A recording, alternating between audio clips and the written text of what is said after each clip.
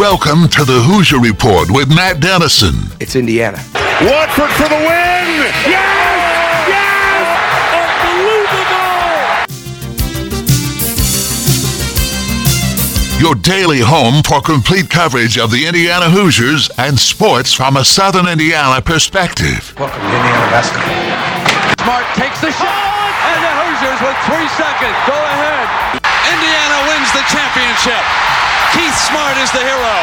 When my time on earth is gone and my activities here are past, I want they bury me upside down and my critics can kiss my...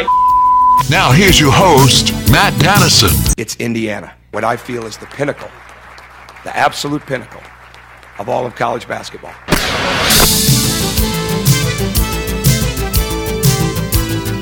Hello and welcome in Thursday edition of the show. We got a busy hour today. Let's get right to it with the show lineup, a service of Honey Baked Ham in New Albany. Segment 1, you guys know I love basketball, and I've talked a lot about the TBT, the basketball tournament, a winner-take-all $1 million prize set up perfectly in the summertime when other basketball opportunities are slowed down. It's been a great tournament so far, and here in just a few moments, John Mugar, he's the founder of the TBT. He's going to join us to talk about this year's tournament and really his overall vision and how it's really come together and taken off in recent years. Later in the show, Thursdays means Alex Bozich of Inside the Hall is with us, Mike Woodson, and the IU staff 4 deep at the Nike EYBL Peach Jam stop yesterday to watch a couple key 2023 prospects, and it's a big time for recruiting. Not just the coaches on the road this month, but later in the month, if you look at all of the visits, official and unofficial, that are being set up by IU targets, and we'll talk more about that with Alex as well. And then later in the hour, the Jeff GRC Little League team that has big hopes of winning the Indiana State Little League Championship and moving on to the Great Lakes Regional, and who knows, maybe the Little League World Series later this summer. Their coach, Brian Hargett, will join us as they get ready to head off to Newcastle later this afternoon. We'll have broadcast of those games beginning over the weekend, but we'll learn more about this Jeff GRC team that is having a lot of success so far in All-Star Baseball here locally. Let's get, that's the show lineup, a service of Honey Baked Ham in New Albany. Check out their dinner package deals, which are being offered. You can dine in, take them to go, and curbside service still available as well at Honey Baked Ham in New Albany. And let's get right to our first guest, John Mugar, the founder of the basketball tournament. John, we've had you on before. Loved your idea, love your creativity, and love this great brand of basketball that you're bringing to basketball hoop heads like myself and others here in the state in this kind of slower time for basketball. Yeah, thanks for having me on, Matt. It's been hard to believe we're already in year 9 now, and we had a pretty ambitious vision when we started and came up with the idea, Dan Friel and I, Childhood and Fred and I. But we've grown it steadily, and we've been at the ESPN now for 9 years, getting more and more games on TV. More and more alumni teams are adopting it, which is helping us find increasing number of fans. So we're pretty excited about the progress. John, I want to get into this year's tournament, but first a little history, and I know we've covered some of this in the past when you've been kind enough to join us, but 8 regions this year, 64 teams. The prize is $1 million, and the winning team takes all of it. This thing has really come together. TV, fans, you've added additional regionals, you're using top-flight facilities, a lot of college arenas, and you even used Rucker Park this year. Could you believe how this thing has come together? And it seems like each year you take some big steps forward. We do, and we do take a lot of risks too. And I think that's the important thing that we've learned is we take a ton of risk, and it's never an easy thing to do. It leads to a lot of sleepless nights, but something like Rucker Park, playing there in outdoor elements for the first time on TV, I think in about 30 years, it was a huge thing for us to pull off.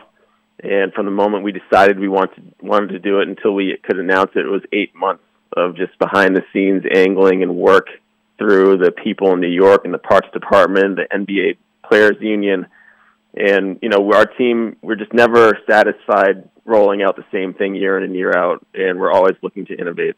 Yeah, great stuff. I heard you on another radio program talk about Rucker Park. You use the actual court. I know you guys have it dressed up, and it's got great graphics, and it looks really good on television. And I've been there, but just during the day. It never was during a big event or a league or anything like that. It's special enough being there just taking a couple shots on your own, let alone for some big event like this. But I heard you say that you went with the natural surface. You didn't bring in your own floor, and that one of the goals is a little shorter than the other, not the regulation height.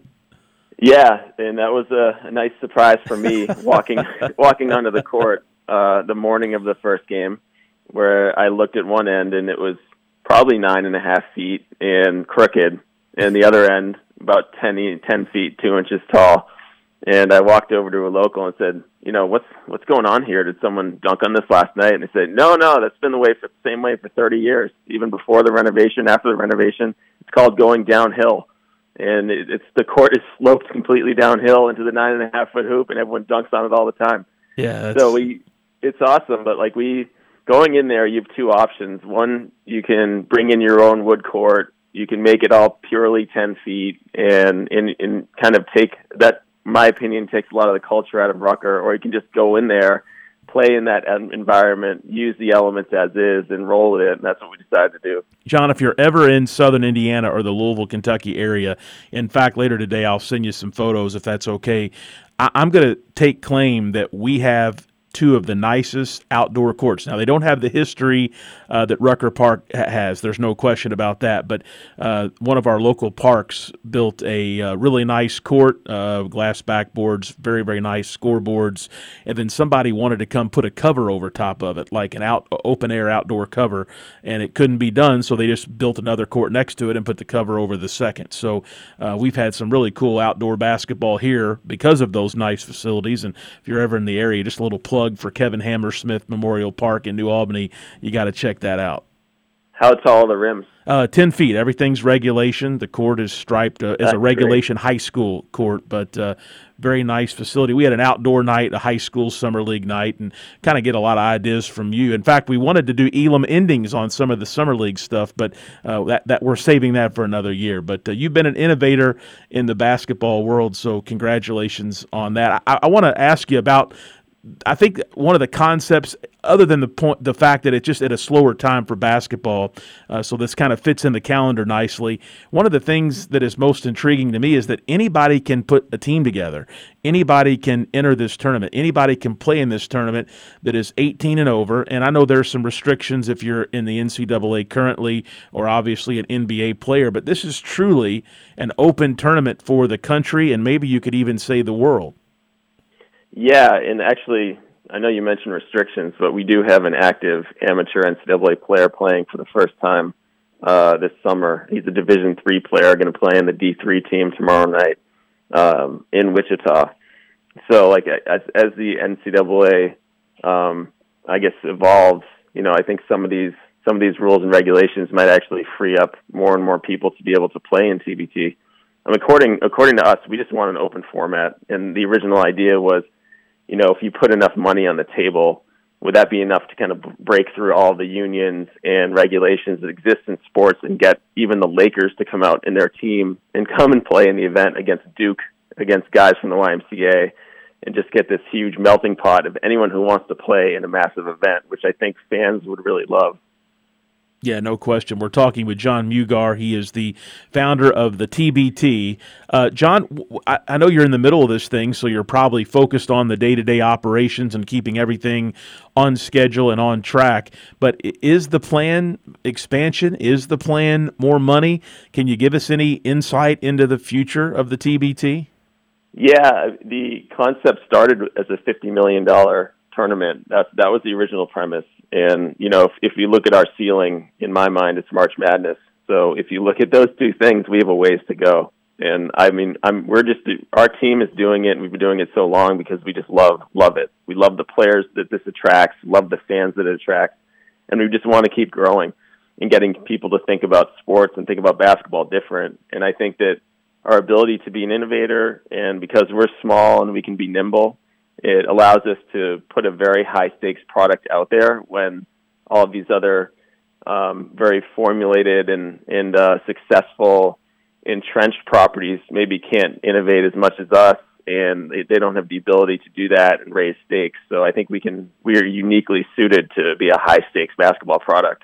John, I know being from Indiana, we pride ourselves on being the basketball state. Can you share, maybe going back to last year, a look at attendance at some of these regionals and the finals at the University of Dayton, and also television ratings? Are you getting the numbers where this thing could continue as you have plans to grow and expand?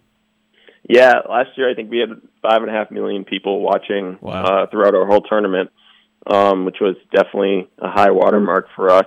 Our attendance has been growing year over year, and what really kick-started that was going to Wichita State a few years ago and showing up to 7,500 people in a round one game. Once people saw that, and athletic departments across the country saw what this could be for a normally otherwise downtime in the summer, that they can get fans in there and get their season ticket holders in there and pack an arena. That opened up our ability to go out and get Xavier this year as a host, New Mexico, Ohio State last year, and that part's really taken off. John Mugar, he's the founder of the TBT, the $1 million winner-take-all tournament currently going on right now.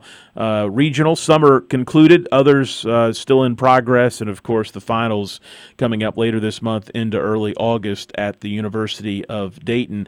John, a lot of the teams are, I shouldn't say a lot, but some of the teams are alumni teams, meaning they've got a connection of some sort to a certain school. In fact, the Notre Dame alumni team won this thing back in 2014.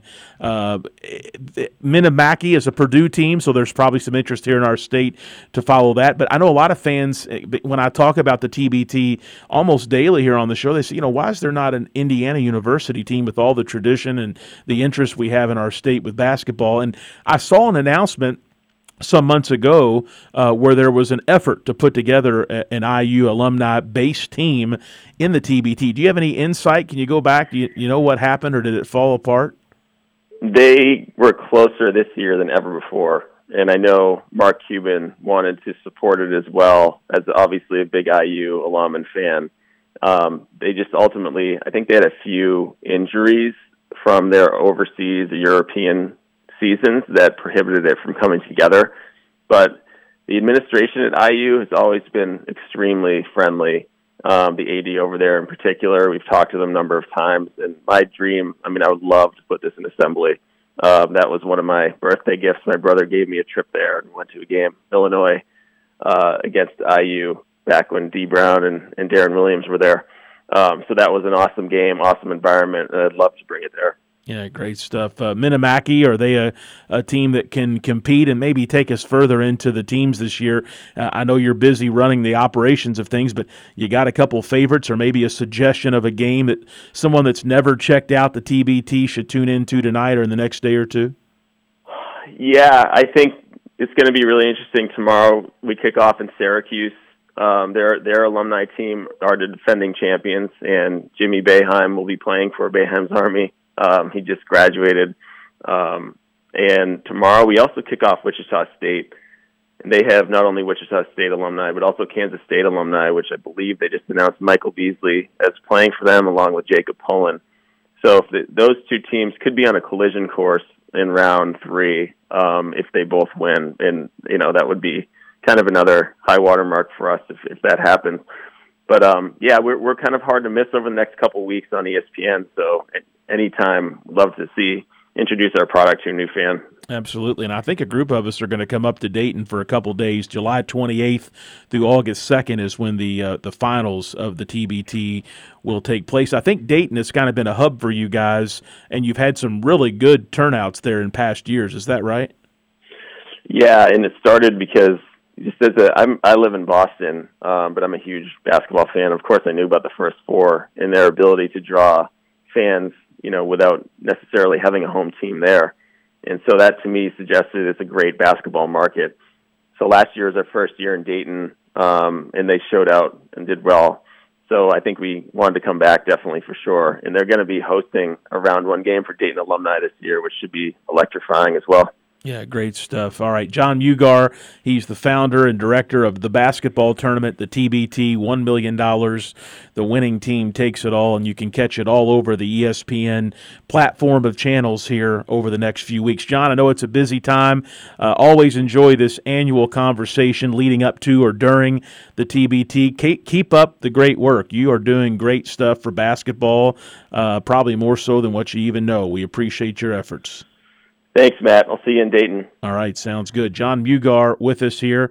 Always interesting to catch up with him. And this TBT, if you're a basketball fan and you're jonesing a bit here in the offseason, I know we've got all the recruiting stuff to talk about, and there's a ton of stuff to get to today with Mike Woodson and the coaches out. The first day of evaluation period, this last period, began yesterday, but this TBT's been a good filler. It's really high-quality basketball, a number of names that you'll either know who they are or you'll recognize their name, and a simple Google search will bring back all kind of memories to their college and or professional days. But great stuff, and look forward to following it the rest of the way. And I encourage you to check it out. And hopefully there will be a TBT team representing IU in future seasons. And, you would think Kentucky and Louisville, of course, Purdue with a team now for a few seasons, you would think they would get in the mix and bring a lot more local interest to this thing, given how we love our basketball here in this area. That's John Mugar of the TBT here in segment number 1. A reminder, the Thornton's text line is open. That number, 502-414-1450. Again, 502-414-1450. It's Summer Cash Bash at Thornton's, and that means each week one lucky Refreshing Rewards member will win $10,000 all summer with a grand prize of a 2022 Chevy Tahoe. Simply open your Refreshing Rewards app and click on the Summer Cash Bash icon to enter. And that's not all. You can earn additional entries by purchasing select top brands like Mountain Dew 20-ounce bottles, hot dogs, Bud Light 12-packs, large Doritos, and much more using your Refreshing Rewards card. It's Thornton Summer Cash Bash. If you're not a Refreshing Rewards member, it's no problem. All you got to do is send the word rewards to the number 80313. That's rewards to 80313. We'll head to a commercial break. We're back with Alex Bozich of Inside the Hall, Mike Woodson, and the IU staff. A big appearance down at the Peach Dam yesterday, and lots of visits coming up here over the next few weeks once this live basketball viewing opportunity comes to a close. Really some big weeks ahead for IU to get some of these key prospects on campus. We'll talk about that next with Alex here on the Hoosier Report with Matt Dennison.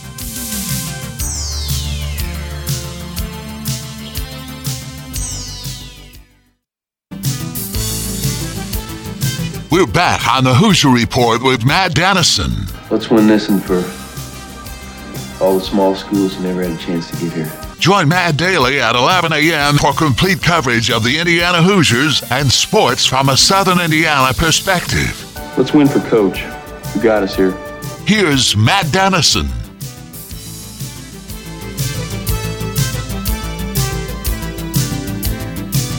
And we're back on this Thursday program. Alex Bozich, Inside the Hall. My guest, the Thornton's text line is 502-414-1450. Again, 502-414-1450. Alex, I know there is a lot of talk right now about where Coach Woodson and the staff are at, some of the key prospects that they really seem to be honing in on here in these July evaluation periods. But before we get into that, I want to look ahead, because if you're tracking everything on a calendar as far as who has said they're going to take visits to Bloomington and when, the next few weeks, once the July basketball comes to a close, they're going to be really big recruiting weeks for Indiana, because they're going to have a lot of prospects on campus. That includes 2023 guys who are probably close to making their decision or at least making some list cuts, and even some younger really key players are going to be in Bloomington coming up as well. Yeah, I think from the 2023 class, things are setting up really nicely for Indiana. We talked about before, Matt, them having 2 commitments already in hand. It's allowed them to be a little bit more selective in who they're going to recruit. And I think really at this point, when you're looking at 2023, you've got a core list of guys, 5 guys to be exact, that I think Indiana is really, making a push for. And 3 of those guys, in fact, are going to be on campus next week for visits. Early next week, you're going to have Jamie Kaiser, the wing from the East Coast who is, known as a shooter. I think a lot of people thought that maybe Indiana was going to make a stronger push for Cohen Carr, but I think they're prioritizing shooting a little bit more with that spot, and they've made a concerted effort with Jamie Kaiser, and they're going to have him on campus. Then middle of next week, they're going to have Arrington Page, the big man from down in Georgia. He's going to be on campus. I think he's obviously a key target, given what they're likely to lose in the front court this offseason. They're going to need help there, and I think he's a big piece potentially for them. And he was their first, or Indiana was his first high major offer, and I think that's going to mean something when it comes down the stretch with him. And he's probably a little bit closer to decision-making mode as the summer ends. And then to close off the week next week, they're going to have Deshaun Harris-Smith, the guard from Team Takeover, which is a program that Indiana has successfully recruited in the past. If you remember, Victor Oladipo's from that program.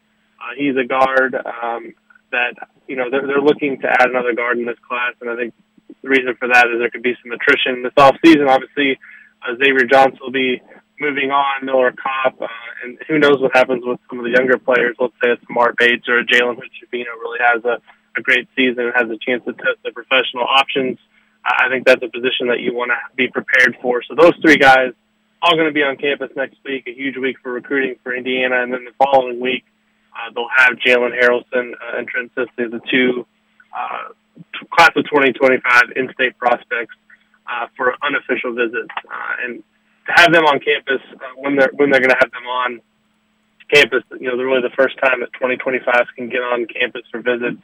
I think that's going to be a big deal and impactful to let those guys know how big priorities they are. And obviously there's a long way to go in both of those recruitments, but Indiana is doing all it can to set themselves up for future success with those guys.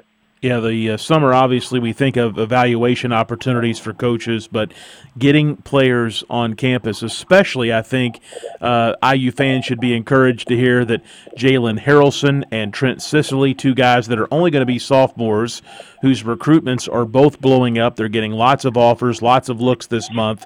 They're going to be in Bloomington, as you mentioned, the very first opportunity that they possibly can. And that is more of a statement probably by IU than anything else, but to keep in-state guys at the forefront, even as young prospects, is so very important. So often longevity can pay off in recruiting. For sure. We don't see early commitments as commonly as we used to in the past. I can remember a few years after I started doing this, Indiana got Trey Lyles and James Blackman Jr. to commit really, really early in the process, and obviously one of those ended up working out, but the second one did not. But I think with the in-state guys, given the proximity to campus, it makes sense to have basically an open door policy for those guys and say, anytime you want to come to campus, we're going to be here for you. We want you to come see the school as much as possible. We want to build those relationships.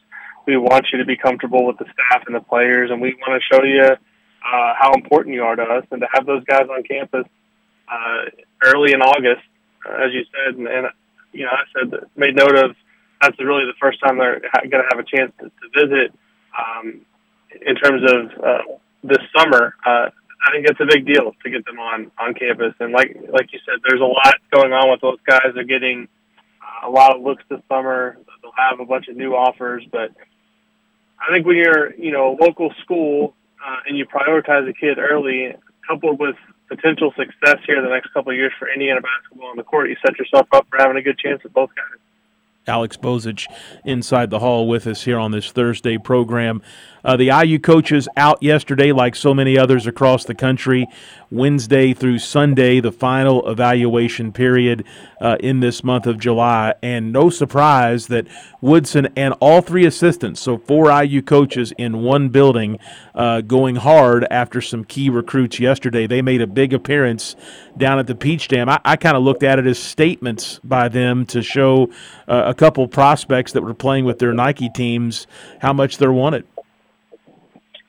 Yeah, TJ Power was the one that kind of caught my eye. I've got him obviously in my. I mentioned 5 guys that they're really hard after. The 3 guys that I mentioned taking visits next week, and then Xavier Booker as well as TJ Power.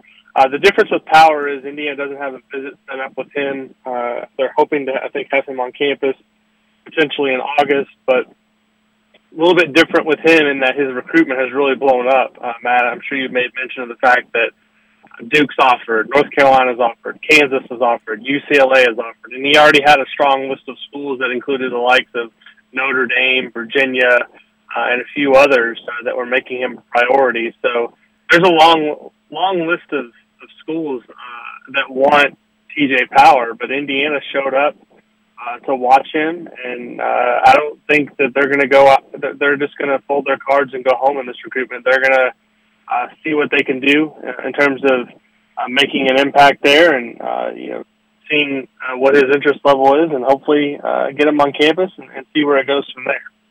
Yeah, TJ Power, also yesterday, Deshaun Harris-Smith seem to be two that IU really focused in on. We've heard so much about TJ Power. IU's been recruiting him for a while, and boy, his recruitment has blown up, as you mentioned. Deshaun Harris-Smith, more of a newer prospect on the radar, but he sure had a lot of IU coaches viewing his games this month.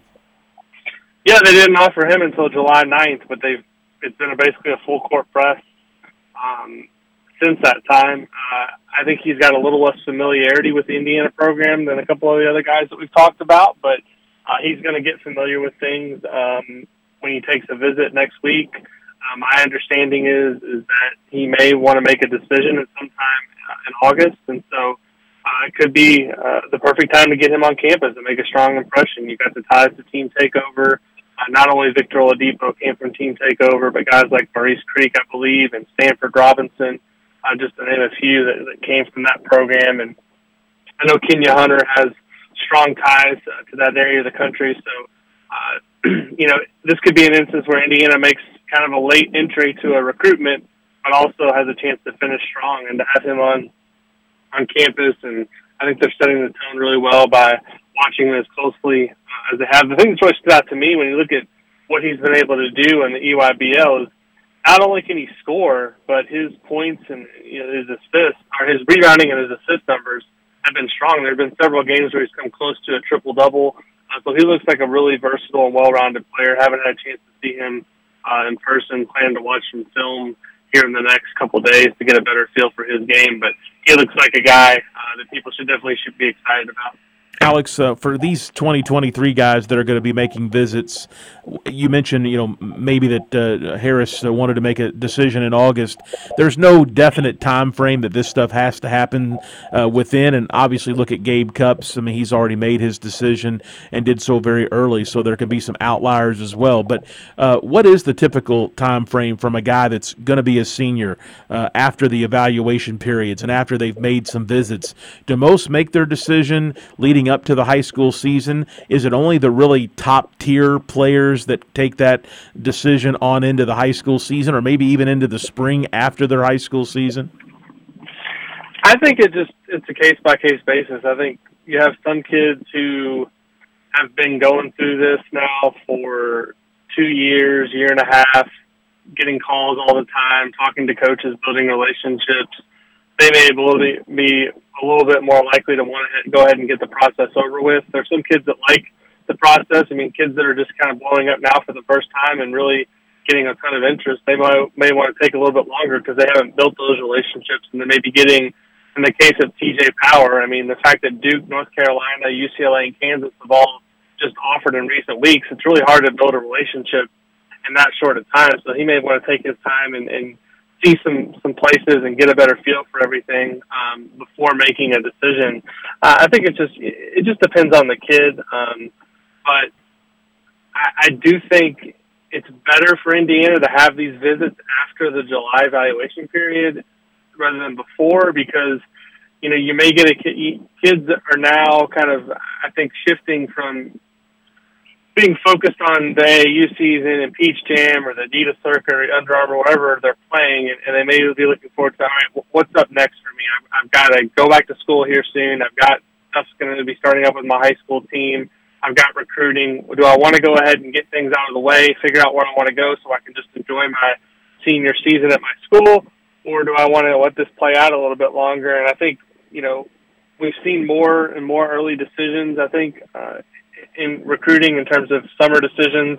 It used to be, I remember in years past, you'd have a lot of guys going later in the fall, almost up to the early signing day, and there'd be a lot of drama. This year, with Indiana specifically already having those 2 commitments and these visits coming up, we could be in a situation where, by late August, early September, Indiana's class is done and accounted for, and there's not a lot of drama. But I think for the kids and the coaches, in a lot of cases, that's probably the preferred way to go. If you know where you want to go, you know where you're comfortable going, go ahead and pull that trigger and make the decision. And for the coaches, go ahead and have the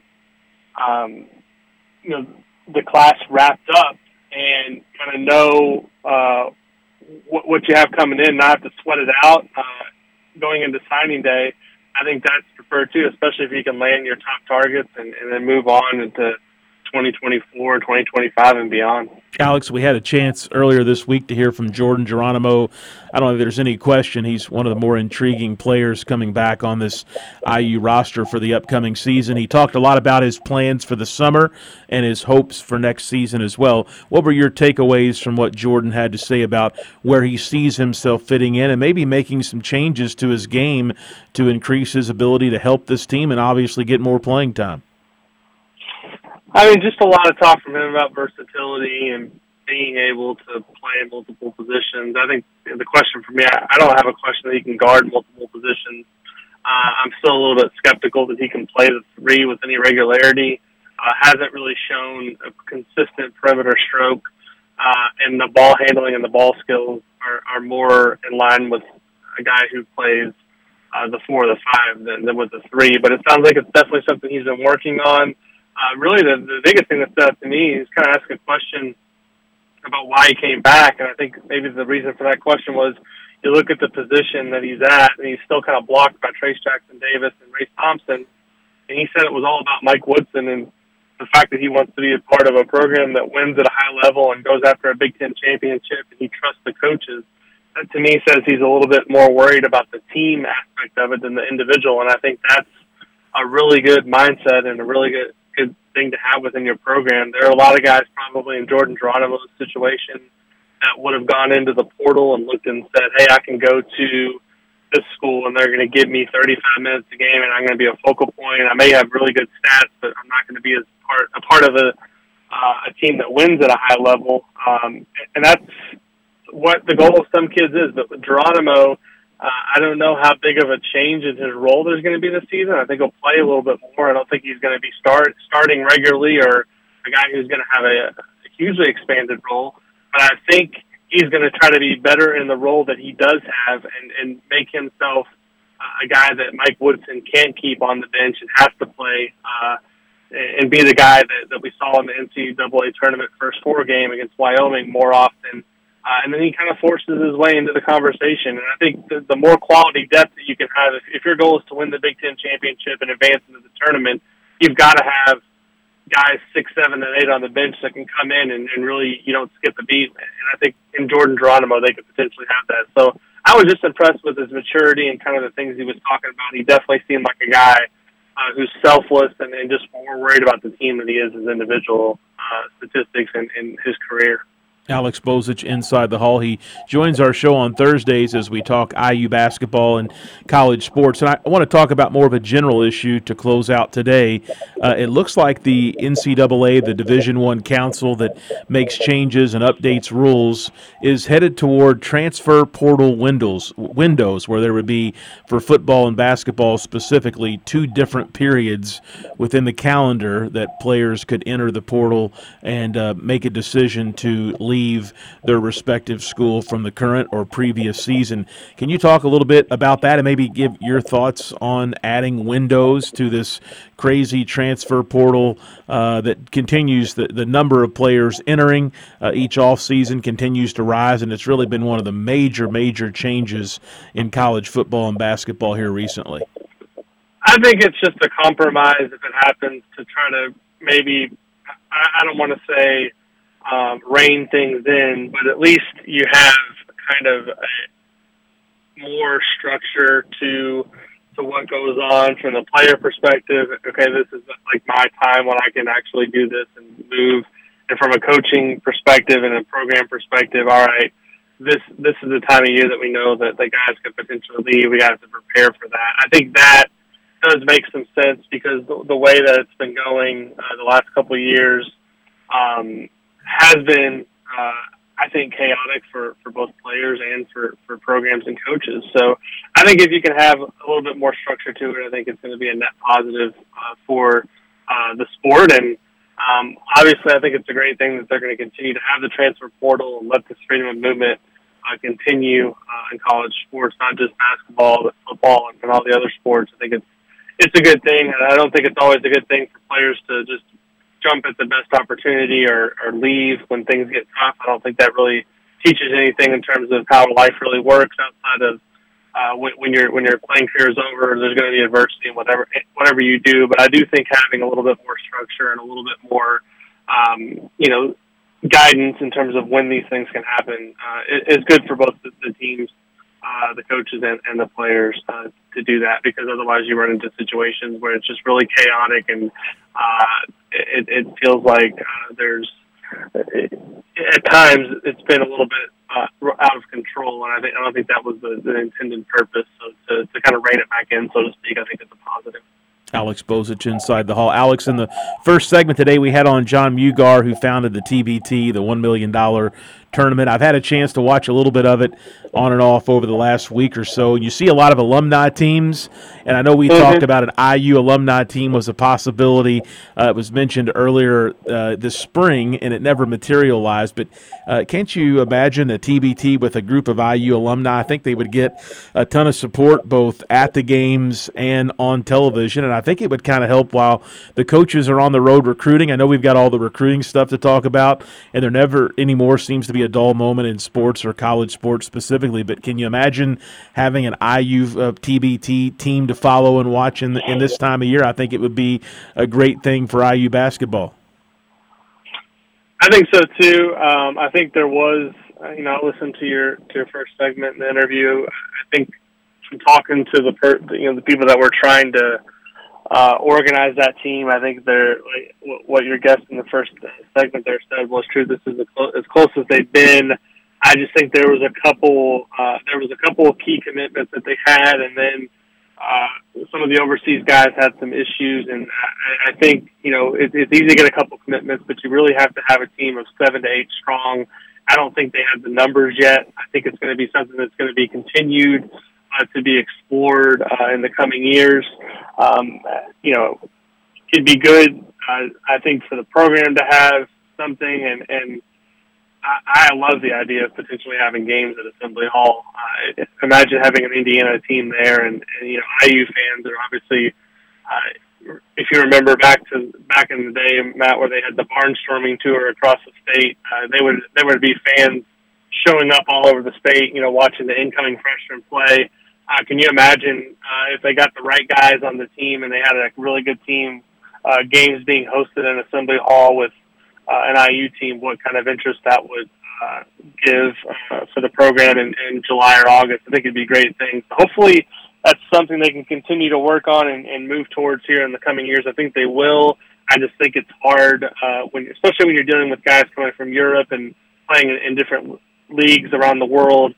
Getting everyone's schedules to line up. There's got to be a lot of organization and a lot of commitment from the guys in order to do it. You can't just show up and have like one practice and then expect to go out and win. I mean, this is a serious event that's been going on for 8, 9, 10 years now, and there's a lot of money and resources on the line. And if you're going to do it, you want to do it the right way. And I think eventually, if it does happen, I think that's what they'll do. All right, good stuff. Let's hope it happens. Alex Bozich, Inside the Hall, at Inside the Hall on Twitter. A great follow. Alex, thank you so much. We'll talk next Thursday.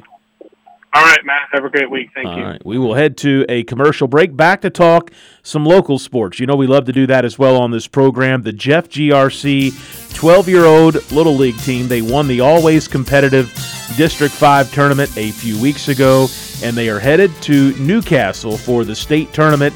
Play begins Friday. Our broadcast begin over the weekend, and Brian Hargett, the manager of the Jeff GRC team, will join us in the next segment here on the Hoosier Report with Matt Dennison.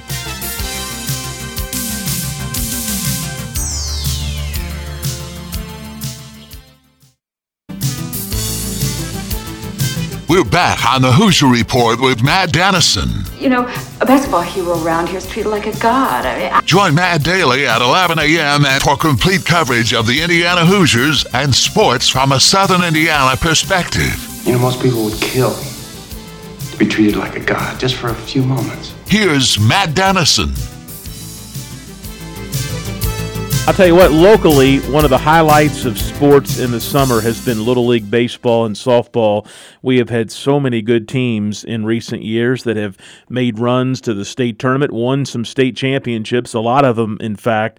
And even at this 12-year-old division, that's the main division of Little League baseball and softball, went on to the Great Lakes Regional, and we've had teams make it all the way to the Little League World Series. Of course, the baseball in Williamsport, that's on ESPN later in the summer. And this year, the Jeff GRC 12-year-olds from Jeff GRC Little League, they're looking to cement their own legacy because they won the always competitive District 5 tournament a few weeks ago, and they're headed out to Newcastle, Indiana later today, and the team will begin play in a double elimination bracket starting on Friday, and the Big X will be there beginning over the weekend.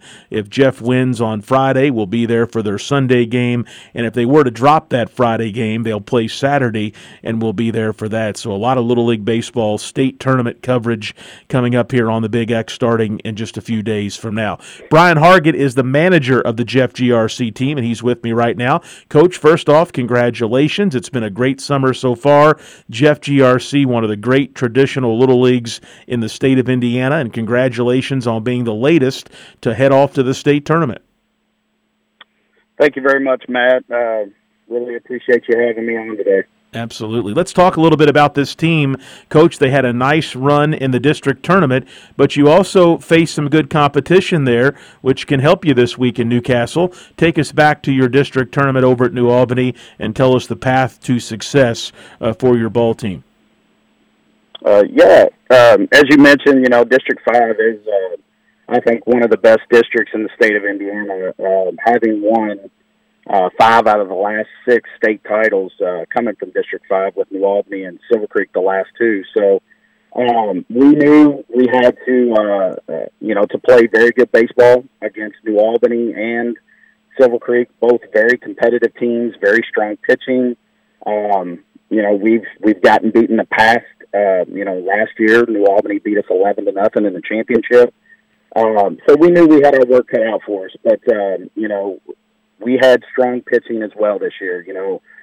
Braden Bachman pitched 2 games against New Albany, 1 hitters in both games, throws the ball really hard, I'd say around 70, 72 range.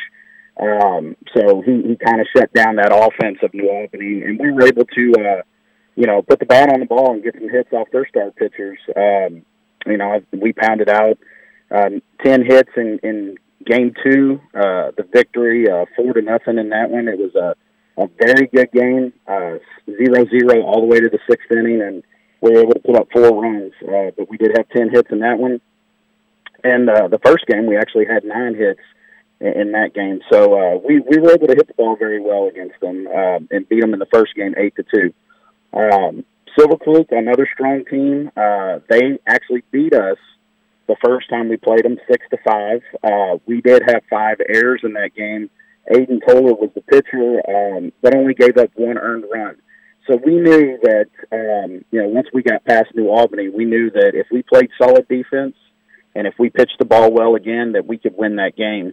And we did that. In the first championship game, we won 4-0. Aiden Toller again pitched and was lights out again.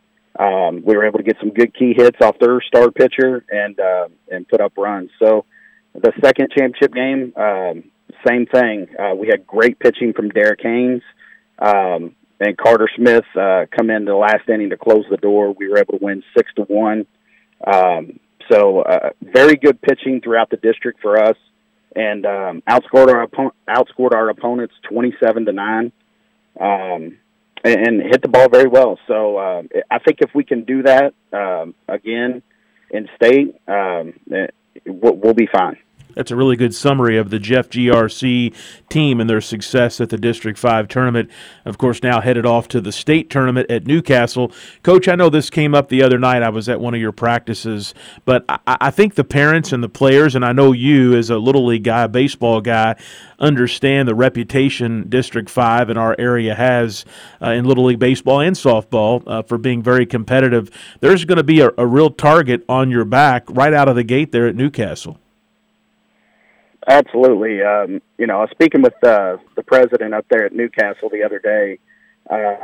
He told me, we always know District 5 is going to bring a great baseball team. So, the history's there. There is going to be a target on our backs. Somebody did a prediction of the tournament. They've got us going to the championship game. So we know it's going to be a tough road, and it should be. Your top 10 teams in the state, they should be very good. So I think it's going to come down to pitching and timely hitting. And, the scouting report that I have on Hagerstown is they got a kid that throws in the 70s as well. So, we're going to have to be on time when we hit and hit that fastball.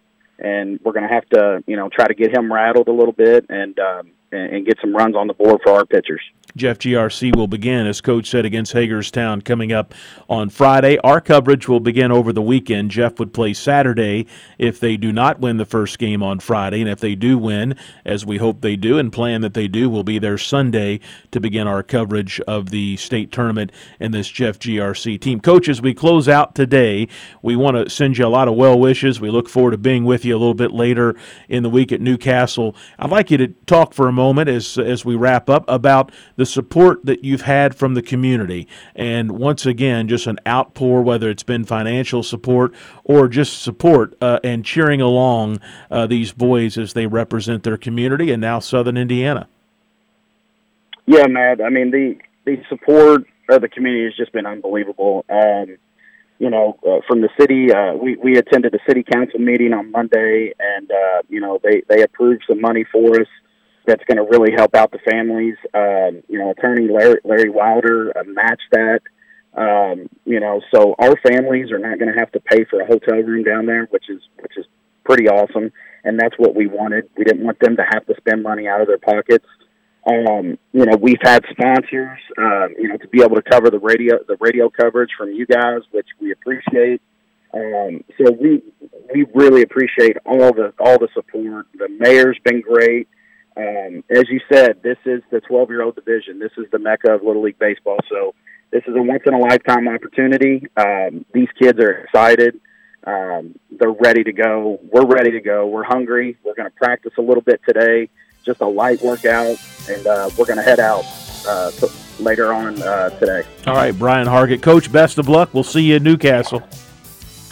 Thank you very much. That's going to wrap things up for this Thursday program. Back with you Friday at 11 a.m. This is the Hoosier Report with Matt Dennison.